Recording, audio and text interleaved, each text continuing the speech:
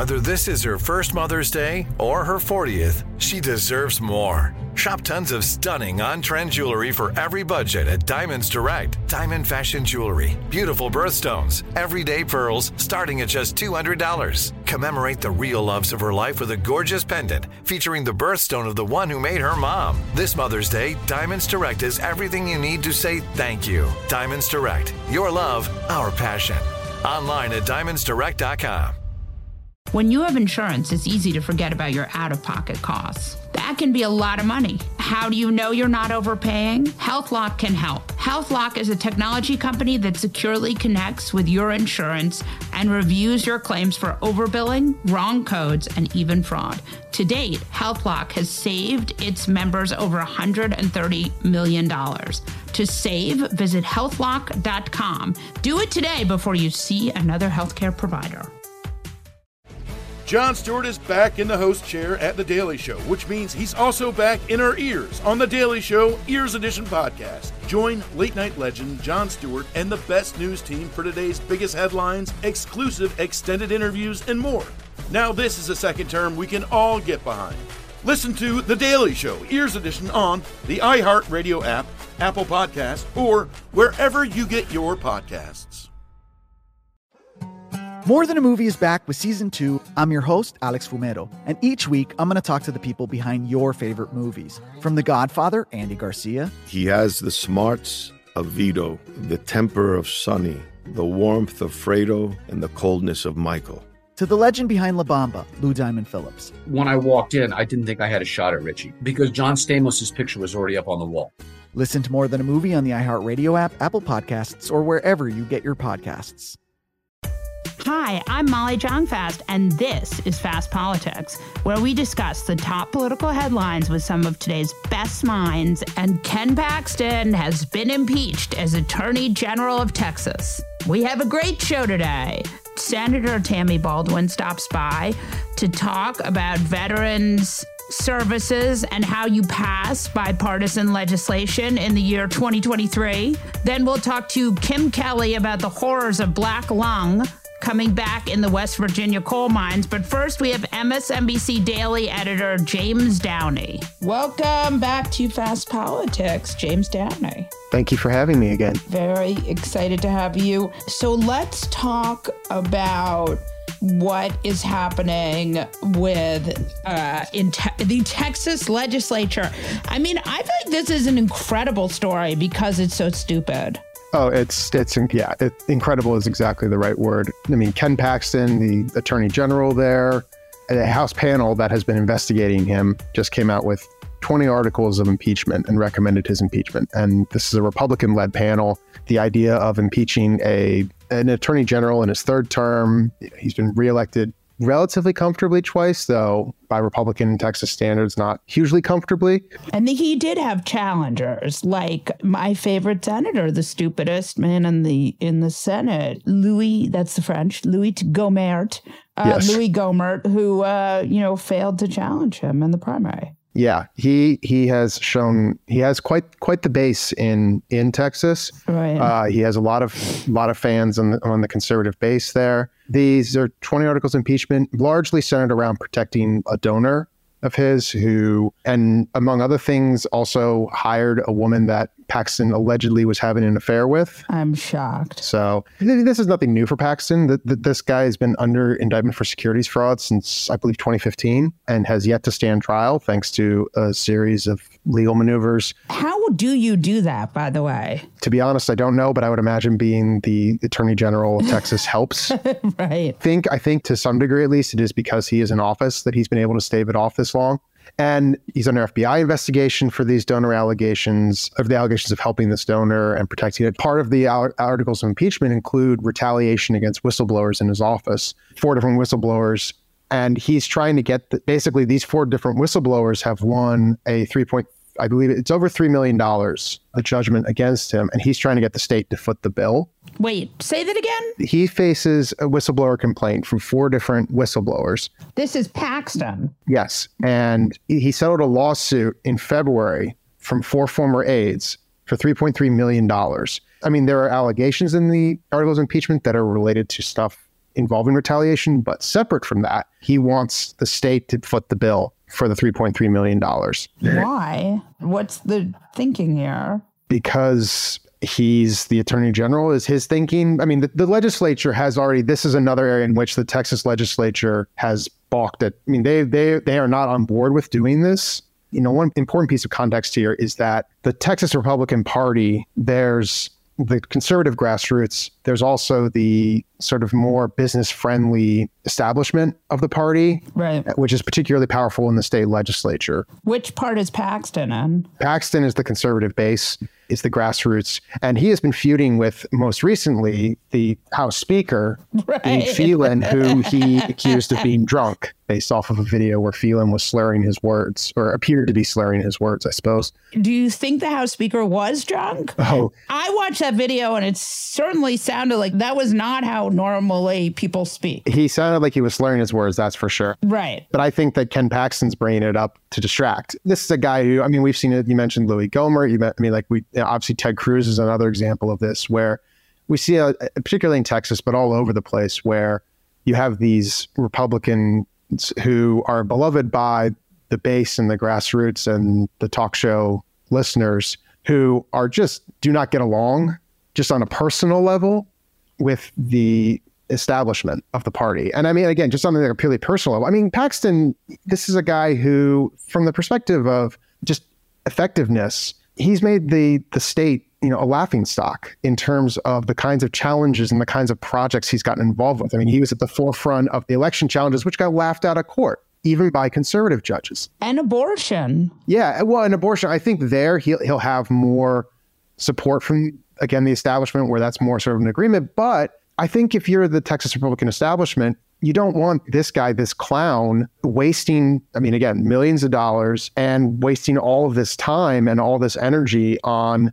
on this impeachment stuff, on these pie in the sky, even by Republican standards, lawsuits. You want someone who's going to be more effective. It's very unclear whether or not they'll actually vote to impeach him. They only need a simple majority in the House. They need 2/3 in the Senate, just like at the federal level. But the panel that voted to bring up the charges of impeachment was 5-0. Yes. And that was Republican led. I think the bigger issue is whether they could get 2/3 in the Senate, which is Republican majority. I believe it's close to 2/3 Republican majority in the state Senate. Even if the state House again moves forward with the impeachment, it's just there are plenty of legislators there, even if they're not in leadership, who are very beholden to the grassroots and very much agree with Paxton and are very much in his corner. We talk about Greg Abbott, a lot of the terrible things he's done as governor there. A lot of them have been basically him protecting his right flank against the Paxton wing of the party. Not so much that Paxton himself would be running against Abbott, but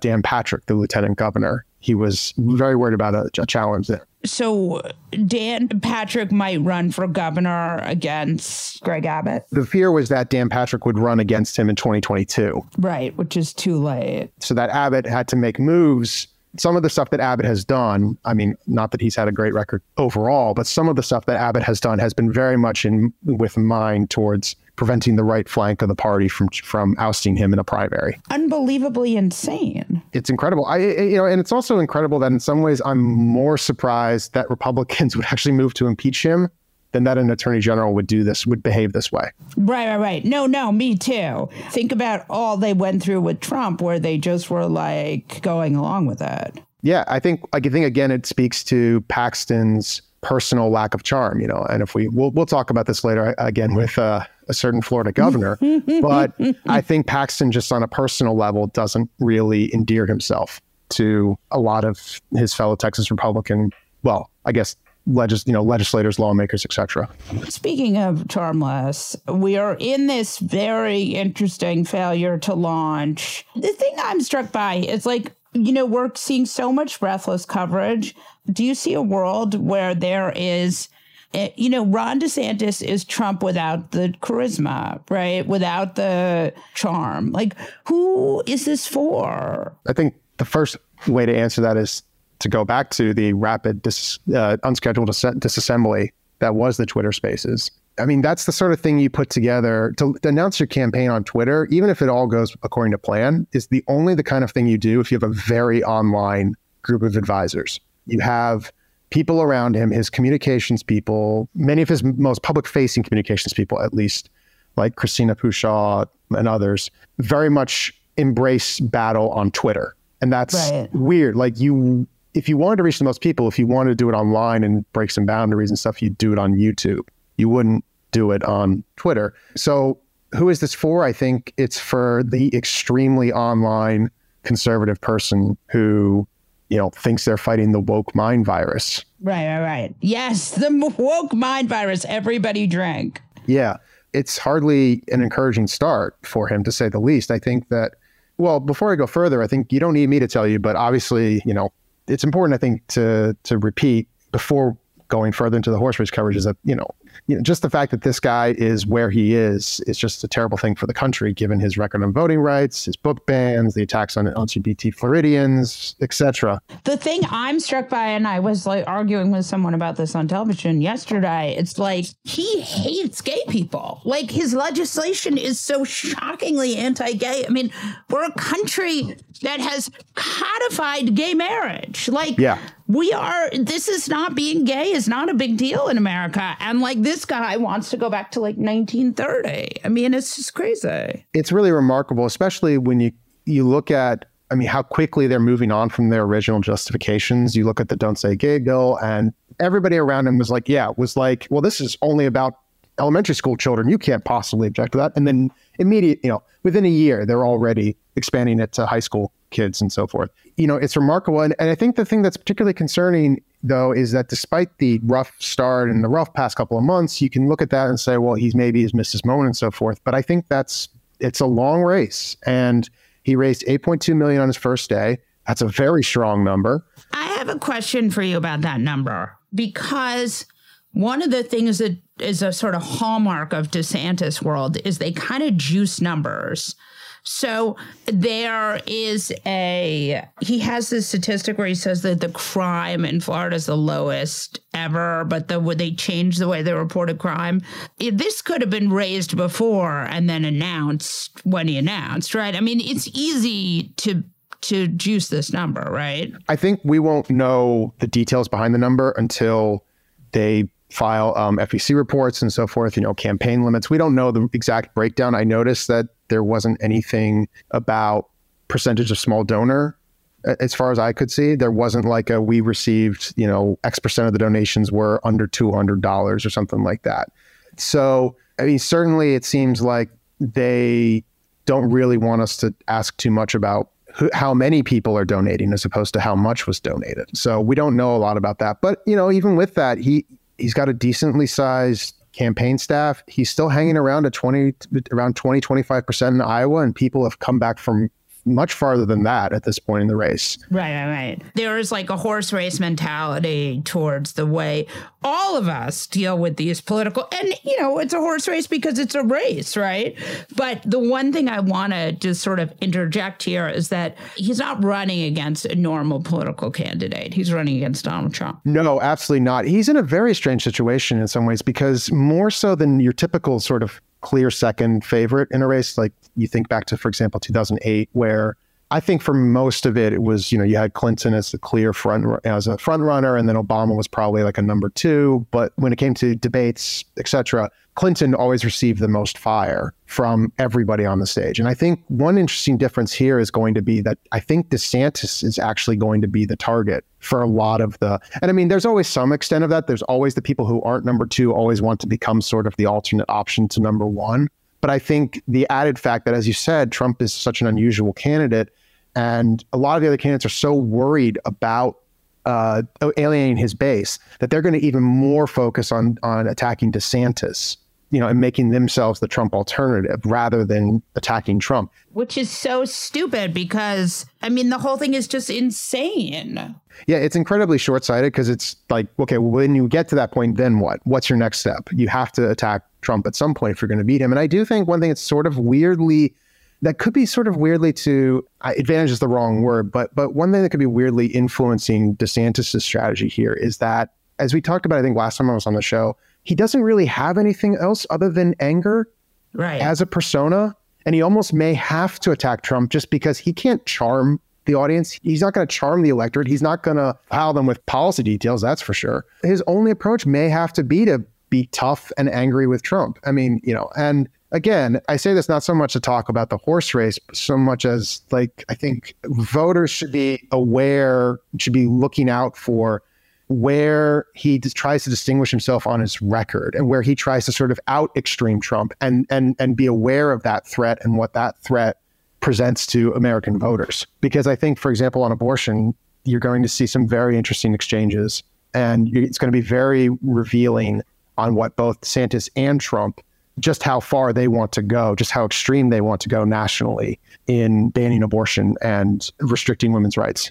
Out-Trumping Trump is a fool's errand, right? I mean, people didn't, Trump was not elected on his policy. He was elected on his shtick. I mean, that's the joke, is he was a Rorschach. People liked him because he felt like he might, they liked him because they liked him, and then you have DeSantis being like, you love Trump's policies. Let me give you that with a less charisma and less charm. It's a disturbing pitch if it's successful. Right. It won't be, though. I mean, there's no chance. Yeah, I don't think it's likely. It's just, I don't want people to get too relaxed about him, too quickly. And, I wrote this piece which got everyone, and all the worst people in the world, mad at me, including the Daily Mail. They called me a Nepo baby. And, I said he's much more dangerous than Trump. I mean, if we were going to slide into fascism, this would be the way to do it. Elect someone who's like Trump, but good at it.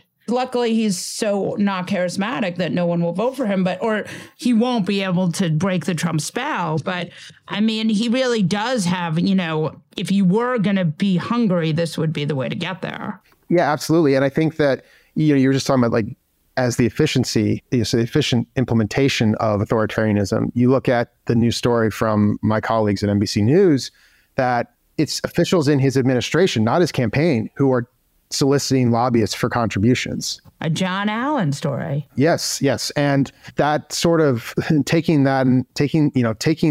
what is already a very gross practice of governors soliciting directly from lobbyists and then adding this apparatus of the state on top of that. I mean, that's something that DeSantis has done time and again, where he just takes things that are terrible and he gloms the state apparatus onto it in very discouraging and frightening ways. Yeah, I mean, just unbelievable. Thank you so much, James. I hope you'll come back. Of course. Thank you for having me. I really enjoyed it as always.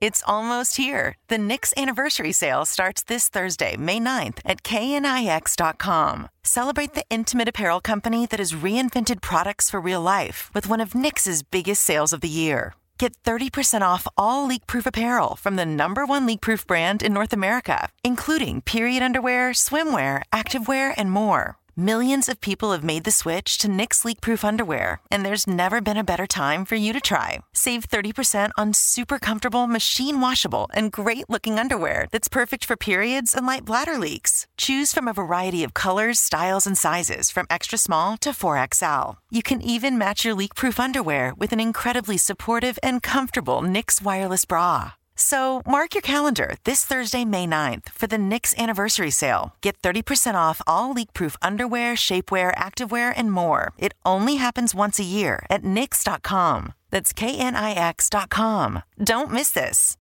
For the ones who work hard to ensure their crew can always go the extra mile, and the ones who get in early so everyone can go home on time, there's Grainger, offering professional-grade supplies backed by product experts so you can quickly and easily find what you need.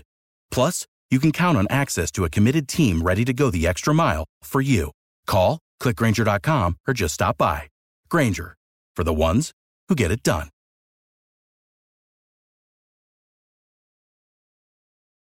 Jon Stewart is back in the host chair at The Daily Show, which means he's also back in our ears on The Daily Show Ears Edition podcast. The Daily Show podcast has everything you need to stay on top of today's news and pop culture. You get hilarious, satirical takes on entertainment, politics, sports, and more from Jon and the team of correspondents and contributors. The podcast also has content you can't get anywhere else, like extended interviews and a roundup of the weekly headlines.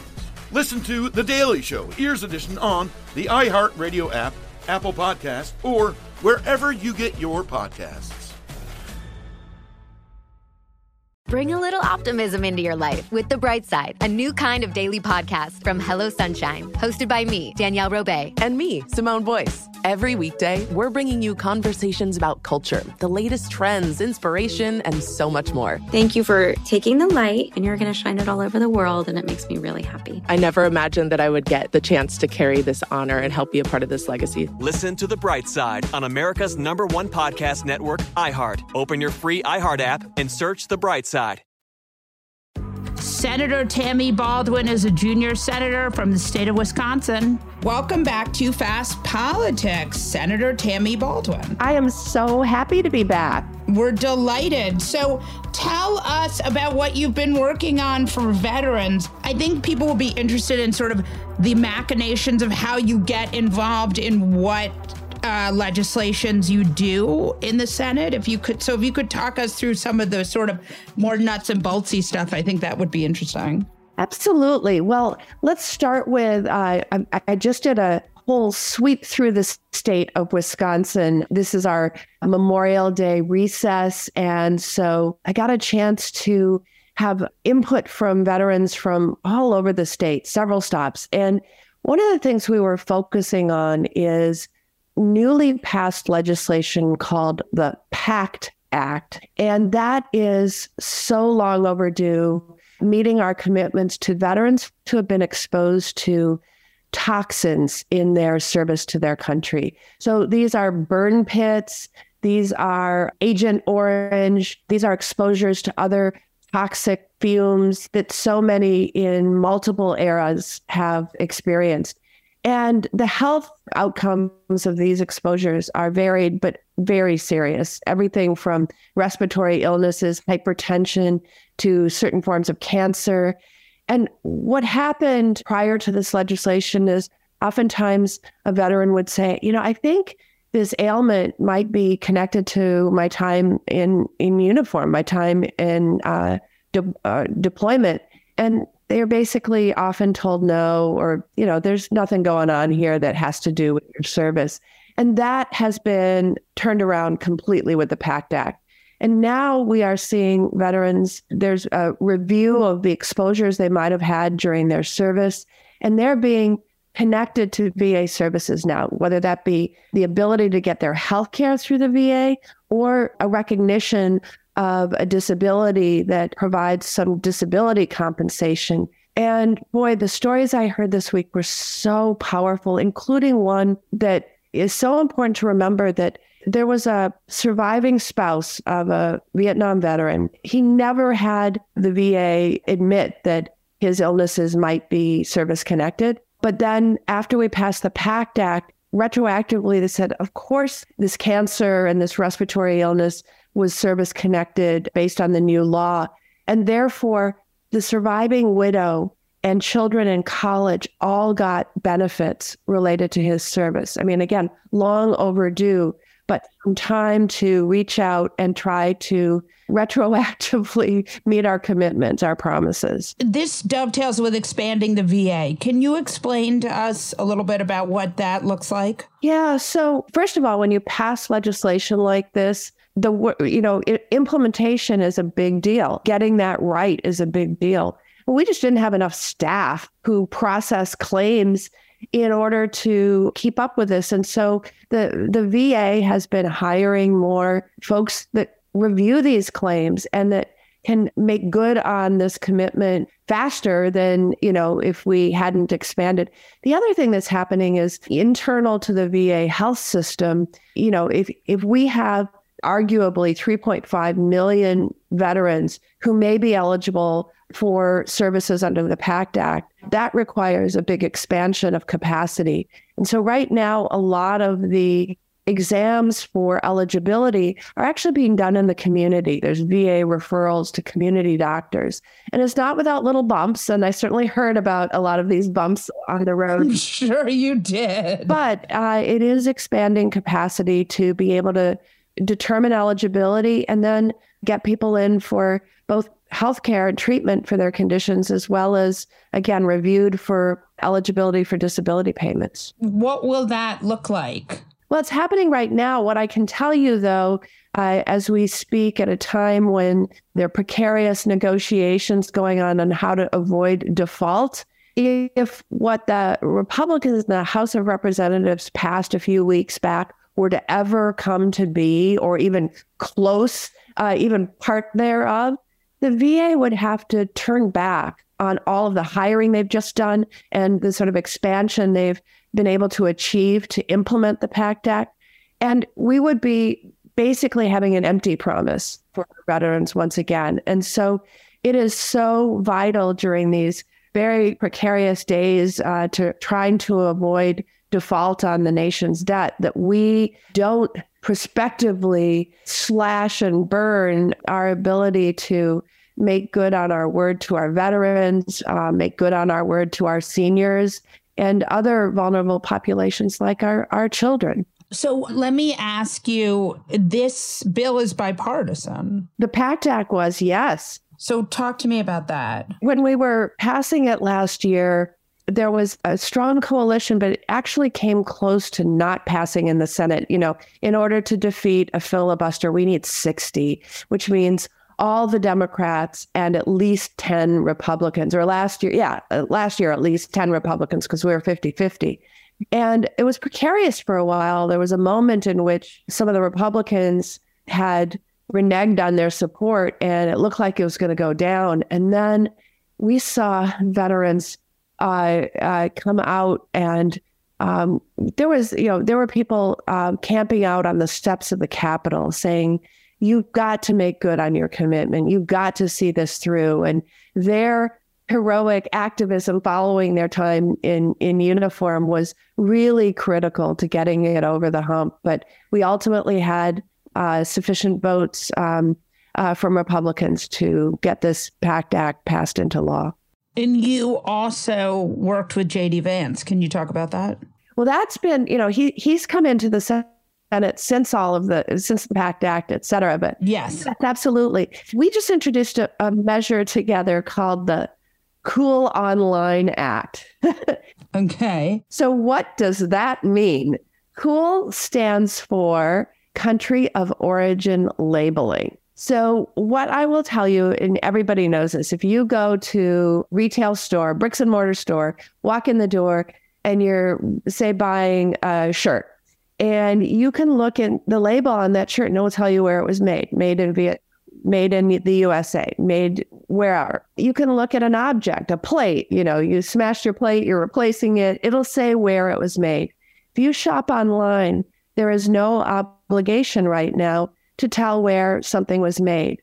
Now, I'm somebody who loves to support Wisconsin businesses, even if I can, but it'll say made in America and not usually made in Wisconsin. Right. But, I buy local when I can, support local businesses, but I want to know where something I'm buying was produced.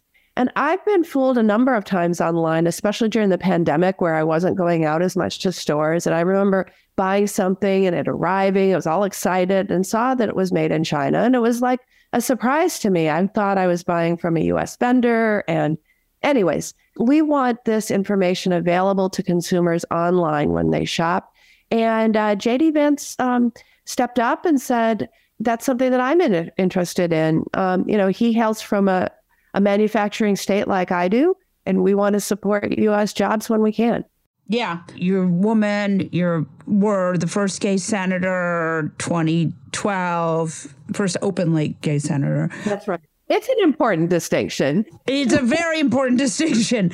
But you're working with J.D. Vance, who has, despite his earlier time being more moderate, or at least appearing more moderate, he really embraced MAGA. Explain to us, because I think there's a relevant issue on how we live with I don't have any MAGA relatives, but I'm sure a lot of people do. How do you work with someone where some of their core tenets are so not your own? It's been a long journey in terms of my time in politics, but let me tell you a story from the early days, just to give you a sense of how I approached this. Back when I was in the state assembly, there's a very conservative Democrat. So he's in my caucus, He's been around for a long time. I'm like a freshman state assembly member. He was pro-life. There was a day that we were about to consider some anti-choice legislation. Typically, Democrats stick together on procedural votes. And so this was a vote to advance. And I wanted everybody in our caucus to vote no so we could stop the bill. He voted yes, and it was a procedural vote. It wasn't on the substance of the bill. And I was really, really angry as a woman. And I was going to march across that room and give him a piece of my mind. I don't know who intervened, but nobody knew I was going to give him a piece of my mind. But somebody came up, we had a discussion, et cetera. He was gone. I didn't have the confrontation. The next day, he, as a committee chair, again, a senior member, blocked a bill, the advancement of a bill to institute the death penalty in Wisconsin. We actually don't have the death penalty in Wisconsin. And he was my biggest hero that day because that was something I never wanted Wisconsin to do. And it was like that whiplash of yesterday, I wanted to scream at him. The next day, I wanted to say, that was brave. That was the right thing to do. And it was against the will of the public. And that was a lesson I never ever have forgotten, especially when you work in a job like I do. And so bring that many, many years forward. I remember when I was running for re-election in 2018, running into my first Trump Baldiwn voters. Like, who is that? Who votes for Trump? And then years later, but, I ran into this guy who worked in a foundry, Nina Foundry, actually.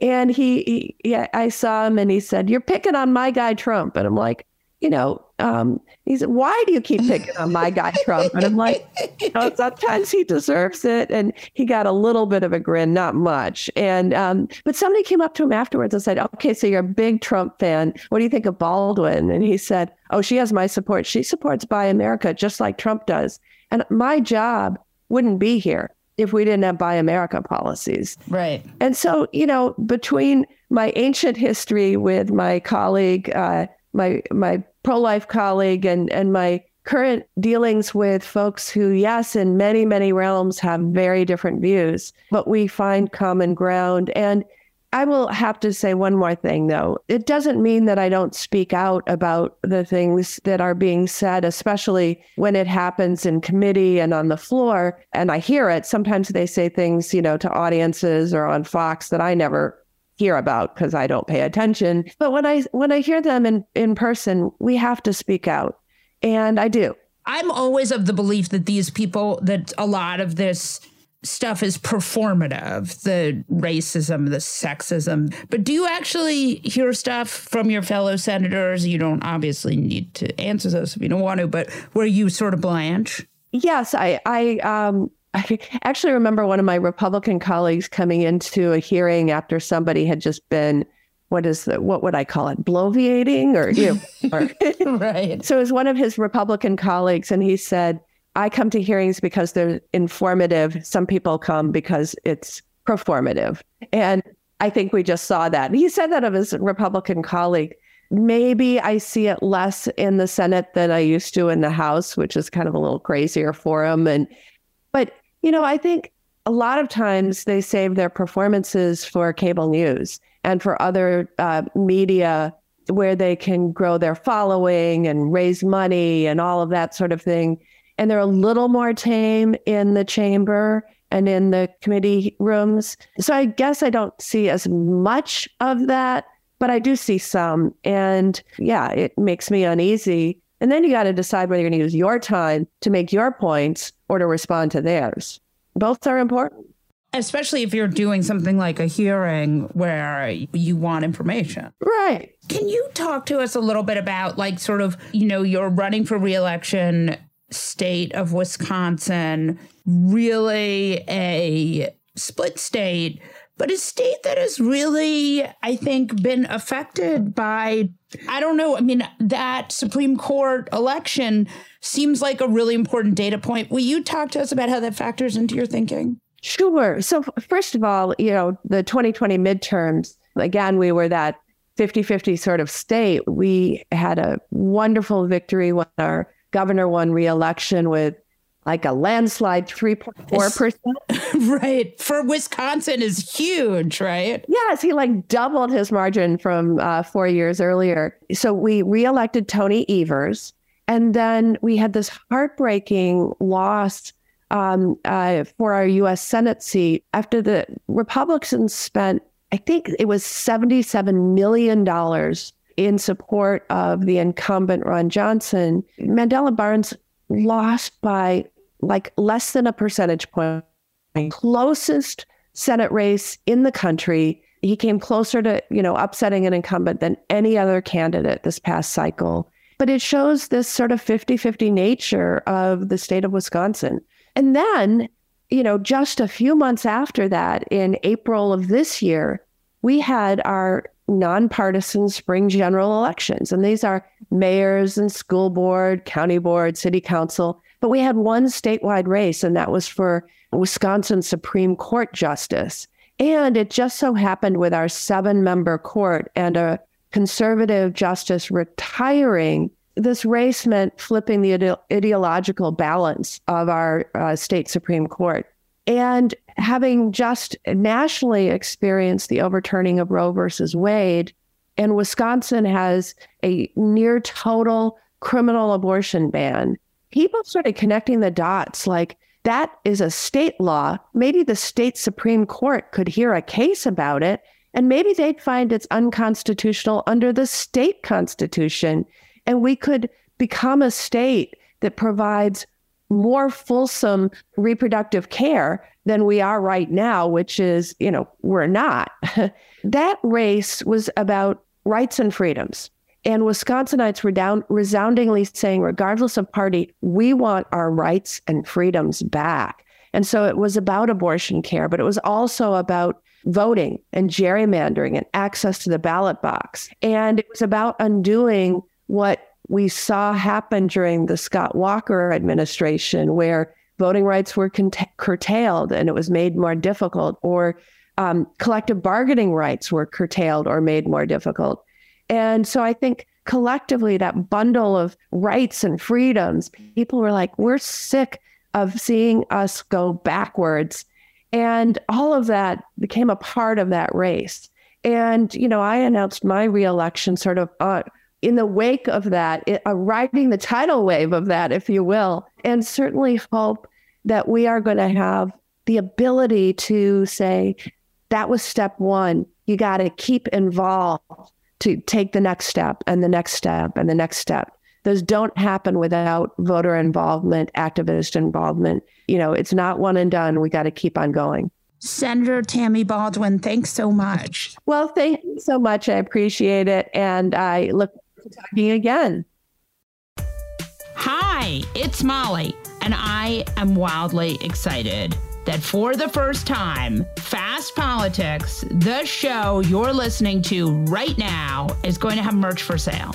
Over at shop.fastpoliticspod.com, you can now buy shirts, hats, hoodies, and tote bags with our incredible designs. We've heard your cries to spread the word about our podcast and get a tote bag with my adorable Leo, the rescue puppy, on it. And now you can grab this merchandise only at shop.fastpoliticspod.com. Thanks for your support. Kim Kelly is the author of Fight Like Hell, The Untold History of American Labor. Welcome to Fast Politics, Kim Kelly. Thank you so much for having me back. I really appreciate it. We're delighted to have you. So I feel like this is like part of what's happening in Republican America, is that we're just like going back to all these things that were like, they're always like so fetishizing the olden days. So here's something that you had in the olden days, black lung. Let's start with what black lung is. Sure. So black lung, its official designation is CWP, coal miners pneumoconiosis. It's an occupational disease that workers contract when they're working underground in a coal mine. They're breathing in coal dust. and silica dust, and that is causing immense damage to their lungs. And it's an incurable disease. It's a really ugly, horrible disease, and it's also a preventable disease. And basically, you smother to death. You stop being able to breathe. And a black lung diagnosis shortens a miner's lifespan by at least 12 years, if not more. And that's probably an average. So it probably shortens other people's lifespans much more, right? I mean, yeah, depending on what you have going on. It's just so ugly. And it's like you said, we think of it as this olden times thing. Like, I always think of that stupid quote in Zoolander, you know, I've got the black lung pop. Like, well, and the idea was there was legislation to protect people from having this passed in the late 70s. Yeah, the Mine Safety Act, like that made a huge impact. It really brought numbers down. But we're in 2023 and things are not as they should be. And so what has happened here? Who can we blame for this, more importantly? There's a bunch of people that I would love to get 5 minutes alone in a room with to this issue. But essentially, the reason that black lung coal miners pneumoconiosis is having this spike and has been having this spike for really the past 20 years is that there's a couple different things going on. But like the most basic reason that this is happening is that this is happening in central Appalachia, in places like West Virginia, Southern Virginia, and Kentucky, where the coal seams, the famous Appalachian coal seams, have gotten so much thinner because people have been mining there for centuries now. And so miners have to go through much, much more rock and sandstone to get to the coal they're trying to dig out. And that rock is full of silica. Silica dust is about 20 times more toxic and deadly than regular coal dust. And so there's so much more of this incredibly toxic material floating around. There's so much more of it too because the advances in technology since the 70s have been huge in terms of production. There's tons of heavy machinery doing the work that before was just done by people. And now you can mine about, I think a miner friend of mine told me the numbers, like it takes about 24 hours now to get the same amount of coal that it used to take 2 weeks. Like the production is off the chain. And so there's all this happening. And there's also a lack of regulations that protect these guys, protect these workers. There isn't right now a federal silica standard for coal mines. There's all this red tape, like kind of bunched up in the Department of Labor and in whoever it is in charge, you know, who gets to dictate how we live our lives. This is a problem that we've known about since the 70s. We've known that silica dust is incredibly toxic, incredibly harmful, but it just kind of got put on the back burner for some reason. And now there's people my age, I'm 35. There's guys around my age, even younger, who are now dealing with this horrific disease. In a worse way, it's progressing faster because the silica dust is more dangerous and more damaging. And so it's just it's heartbreaking. Like reporting this story broke my heart, meeting people my age who I know, you know, who have kids, who have dreams, who have lives, who are now going to end up smothering to death in a hospital bed instead of living the full life they deserve. Is this like, you know, these regional banks where they fought for less regulation and we're seeing results of this? Or is this just something that's been a kind of blind spot? Actually, this is tied to politics, and it is something we can blame on Trump, like most things, in a way, because this is an issue that's been ongoing for years, since the early 2000s. And during the Obama administration, they did try to work on a silica rule to address this issue, and they just didn't get it out in time. But then the Trump administration showed up, and even though he loved to talk and pretend like he cared about coal miners and take photo ops with coal miners in Appalachia, during his administration, he actually installed a former coal executive to lead MSHA, the Mine Safety and Health Administration. And when that guy was there, he spent his time examining ways to make regulations in silica less burdensome for coal operators. So he was basically trying to make it easier for coal bosses to get around regulations or to not have them at all. And so if we hadn't had this Trump era and this, you know, Republican BS oh, we care about coal miners, but we care about business more situation, we would probably be further along. And there's probably people I know that wouldn't be as sick as they are. But so much of this comes down to who sits in the White House, because agencies like the Department of Labor and MSHA, like they're really subject to the turnover in Washington. You know, every few years, a new administration comes in and they decide what's going on. And if that administration doesn't care about workers, doesn't care about public health, doesn't care about doesn't want to upset their coal boss friends, then these things aren't going to get passed and they aren't going to make it through. And then the next administration has to play catch up. I mean, coal I think of as expensive and bad for the environment. But there still really is a major business there, right? And can you sort of talk to us about that? Yeah, I mean, in some places, really, it's in Appalachia and places like West Virginia, especially, it's so entwined with not only the economy, but just the cultural fabric of the region, because that's the main extractive resource. That's where so many people, not the workers, but the bosses, have made their money. Like, there's been a concentrated effort in places like that to really boost coal as, you know, this great thing. This is our best hope. This is all we have.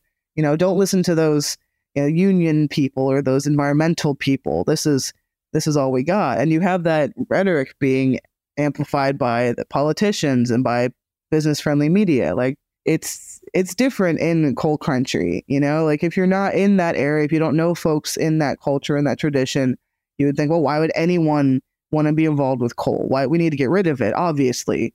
But then you go into places like Mingo County or Matewan, places where coal is just it's kind of the only game in town. And you talk to people, say, oh, this is the best job I can get. Like, I can make a decent living going into these mines. Like, this is where, like, I want to get this job. Otherwise, there's Walmart or maybe a meatpacking plant where I'll make a couple bucks an hour. It's the same as in Alabama in the coal miner strike I was covering there for a couple of years at Warrior Met. Like, it's not always as simple as it may seem outside of those communities, right? Because if you have options, you're not going to go down into a coal mine. Right. But that's assuming you have options. Let's talk about what you think the Biden administration should be doing. Well, right now there is, and I have to shout out MSHA, Chris Williamson, the new head of it, of the agency. I like him. I think he really cares and he's really trying to address this issue. It's like it's his biggest priority. And right now they're trying to promulgate a new rule, a new silica standard that'll take the standard down to something that matches the data we got in the 70s. Like, basically this will solve some problems, right? If we can get this rule through and really get these regulations in place. And really what I would love to see is to see MSHA agency get a whole lot more money so they can hire more staff, so they can inspect these mines. I want them to be able to really go after the mine operators who flout these regulations and try to get around it, and actually find them something that hurts, throw some mine bosses in jail. Hell, you know, like the administration does have the power to change the circumstances here. They just need the motivation and they need to throw some money at it. Like, I would love to see a public health campaign that really emphasizes, like, this is not just something that happens to your grandpa. This might happen to you. Like, there is so much that can be done. I think that they just need, the political will and the understanding that even if a lot of folks in these areas didn't vote for you, you still have to care. And maybe if you show how much you care, that might change the way they see you too. You know, there's so many opportunities, I think, especially in places that get called forgotten or left behind and painted as, oh, these Trump oases. Like, people there need stuff. They need help. They need resources. Right. And if I was in charge, if I was a Democratic president in that weird alternative timeline, I would spend a lot of time getting them stuff, getting them the things they need. So, But the governor there, Jim Justice, was a Democrat and is a Republican. And he's also pretty involved in the mining industry, right? I mean, it just goes to show that you can be from a place and of a place and still not give a shit about the people that have less money than you, right? And right. This is not a secret. People in Appalachia, especially West Virginia, know this is a big problem. It's just not something that is getting much attention outside of those areas unless you're like me and end up on the coal miner beat somehow coming down from South Philly. I mean, it just comes down to the influence of money and capital and anti-worker, pro-business, just nasty policies that Republicans and the far right and conservatives, they're all the same, try to push through. Like, they don't care about people. You can go up and, talk about growing up in the hollers and talk about how your granddaddy was a coal miner. But if you're not using your power and your influence to actually do something about it, then you're just not worth anybody's time. What other sort of labor stuff are you seeing in this country besides what's happening to coal miners? There's a lot, right? I've ended up focused on this very specific slice of the labor force, but I mean, I'm on the Writers Guild Council, so when I'm not paying attention to coal miners, I'm paying attention to the writer's strike, which is now, I think, in its third week, where we've been at it for a minute. It's been really exciting to see that, especially because I've had a little bit of an inside view, right? Like my union, the Writers Guild of America East, in addition to our sister union, the West, they've been on this strike. We've been talking about it for a long time and talking about the conditions leading up to it. And I represent the online media members of our union, not the film and TV folks. So it's kind of a big surprise to me, too, hearing about some of the things these people are dealing with. And I think there was just a poll the other day that 70% of Americans support what we're doing, support the strike. And I think that's a big deal.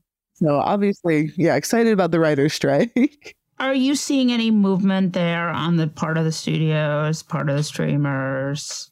I'm not privy to the negotiations, but it seems like, so the situation right now is there's two other big Hollywood unions that have contracts expiring soon. They have negotiations coming up. I believe it's CGA and SAG-AFTRA, and that's all happening in June. So I think the studios probably aren't going to feel like they need to pay that much attention until after that's done. And I think that's going to bite them in the ass because people are pretty fired up. And we're seeing so much solidarity from other union members in different parts of Hollywood already.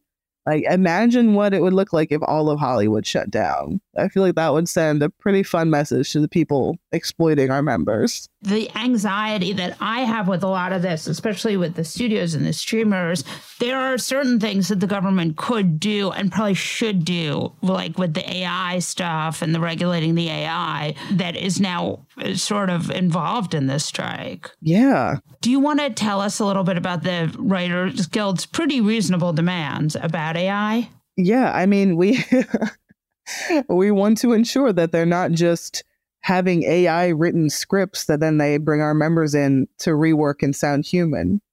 It's this AI situation. This strike is really a watershed moment. Honestly, if AI is coming for our jobs, they're coming for yours next. Like it's a moment where we could see action from the government to get ahead of this. We could see action from corporations who realize maybe this is not what our consumers want and certainly not what our employees want. This is the moment, and I'm so hopeful that the ball won't get fumbled. But also, I mean, there's not a lot of historical evidence for the government not fumbling the ball in these types of moments. I don't think a robot could do my job, but somebody who makes more money than me, who has control of whether or not I get that commission, might think so. And then who's going to want to read that? Right. It's ridiculous. I saw I can't remember the person, I feel bad, but I saw such a good tweet the other day about why are we, if this is the future we're building, why are we allowing robots why are we trying to automate art and creativity and fun stuff instead of why are we using AI to make it safer for people to go down into a coal mine? That's what you should use robots and automation for. Not displacing workers and making life worse for everybody else. Part of how this AI gets smarter is by reading work. And so if an AI reads all of the Law and Order scripts, they will learn how to, this is anyway the thinking, they will then learn how to write Law and Order scripts better than the humans who wrote them. So what these unions are desperately sort of begging the studios to do is not to use their work or to compensate them for training the AI. Right. So, I mean, that's not fair. You spend all of this time creating this piece of work and then you just plug it into a machine and they use that to automate your job away. It's asking people to contribute to their own like unemployment or the dissolution of their industry and their work and their craft. Just makes me think of my friend Brian Merchant just wrote a really great book about the Luddites called Blood of the Machine. And I think a lot about what he wrote in that book, where there's this moment when workers were faced with the implementation of new technology. And we're given a choice. Like, we can embrace this and we could decimate our tradition, our centuries of tradition, and leave tons of people unemployed and desolate. Or we could work together to regulate this and make it fair and come up with something that works for both of us, for labor and capital, for the employers and the workers. And it took in that moment in history in England, like the 1700s, the government actually just sent in their equivalent of the National Guard to stop all that. But we have this opportunity here to ask ourselves, just because we can use this technology for something, should we? Who is this going to benefit? Is this going to create something worth consuming, worth listening to, worth watching? Or is it just going to line some people's pockets for a few years until the next thing comes along? Thank you so much for joining us. Yeah, thank you for having me on. And now your moment of fuckery. Jesse Cannon. Molly Jung Fast. This Chaos Caucus is still up to no good in these debt ceiling negotiations, huh? You know who's having a bad day? Who? Chip Roy. Oh, what a shame. He's mad as hell. Mad as hell. Chip Roy, the only person less appealing than Ted Cruz, which is ironic because he used to work for Ted Cruz. There are members of the GOP claiming Democrats got nothing from the quote-unquote deal. Oh, really? An uncapped debt ceiling with an expiration date worth approximately $4 trillion. 2, basically no cuts. A freeze at a bloated 2023 spending level. 0 clawback. I mean, basically, let me just say, the one good thing is that if Chip Roy is mad, you know that the White House is doing something right. And for that, he is very heartily takes our moment of fuckery. That's it for this episode of Fast Politics. Tune in every Monday, Wednesday, and Friday to hear the best minds in politics make sense of all this chaos.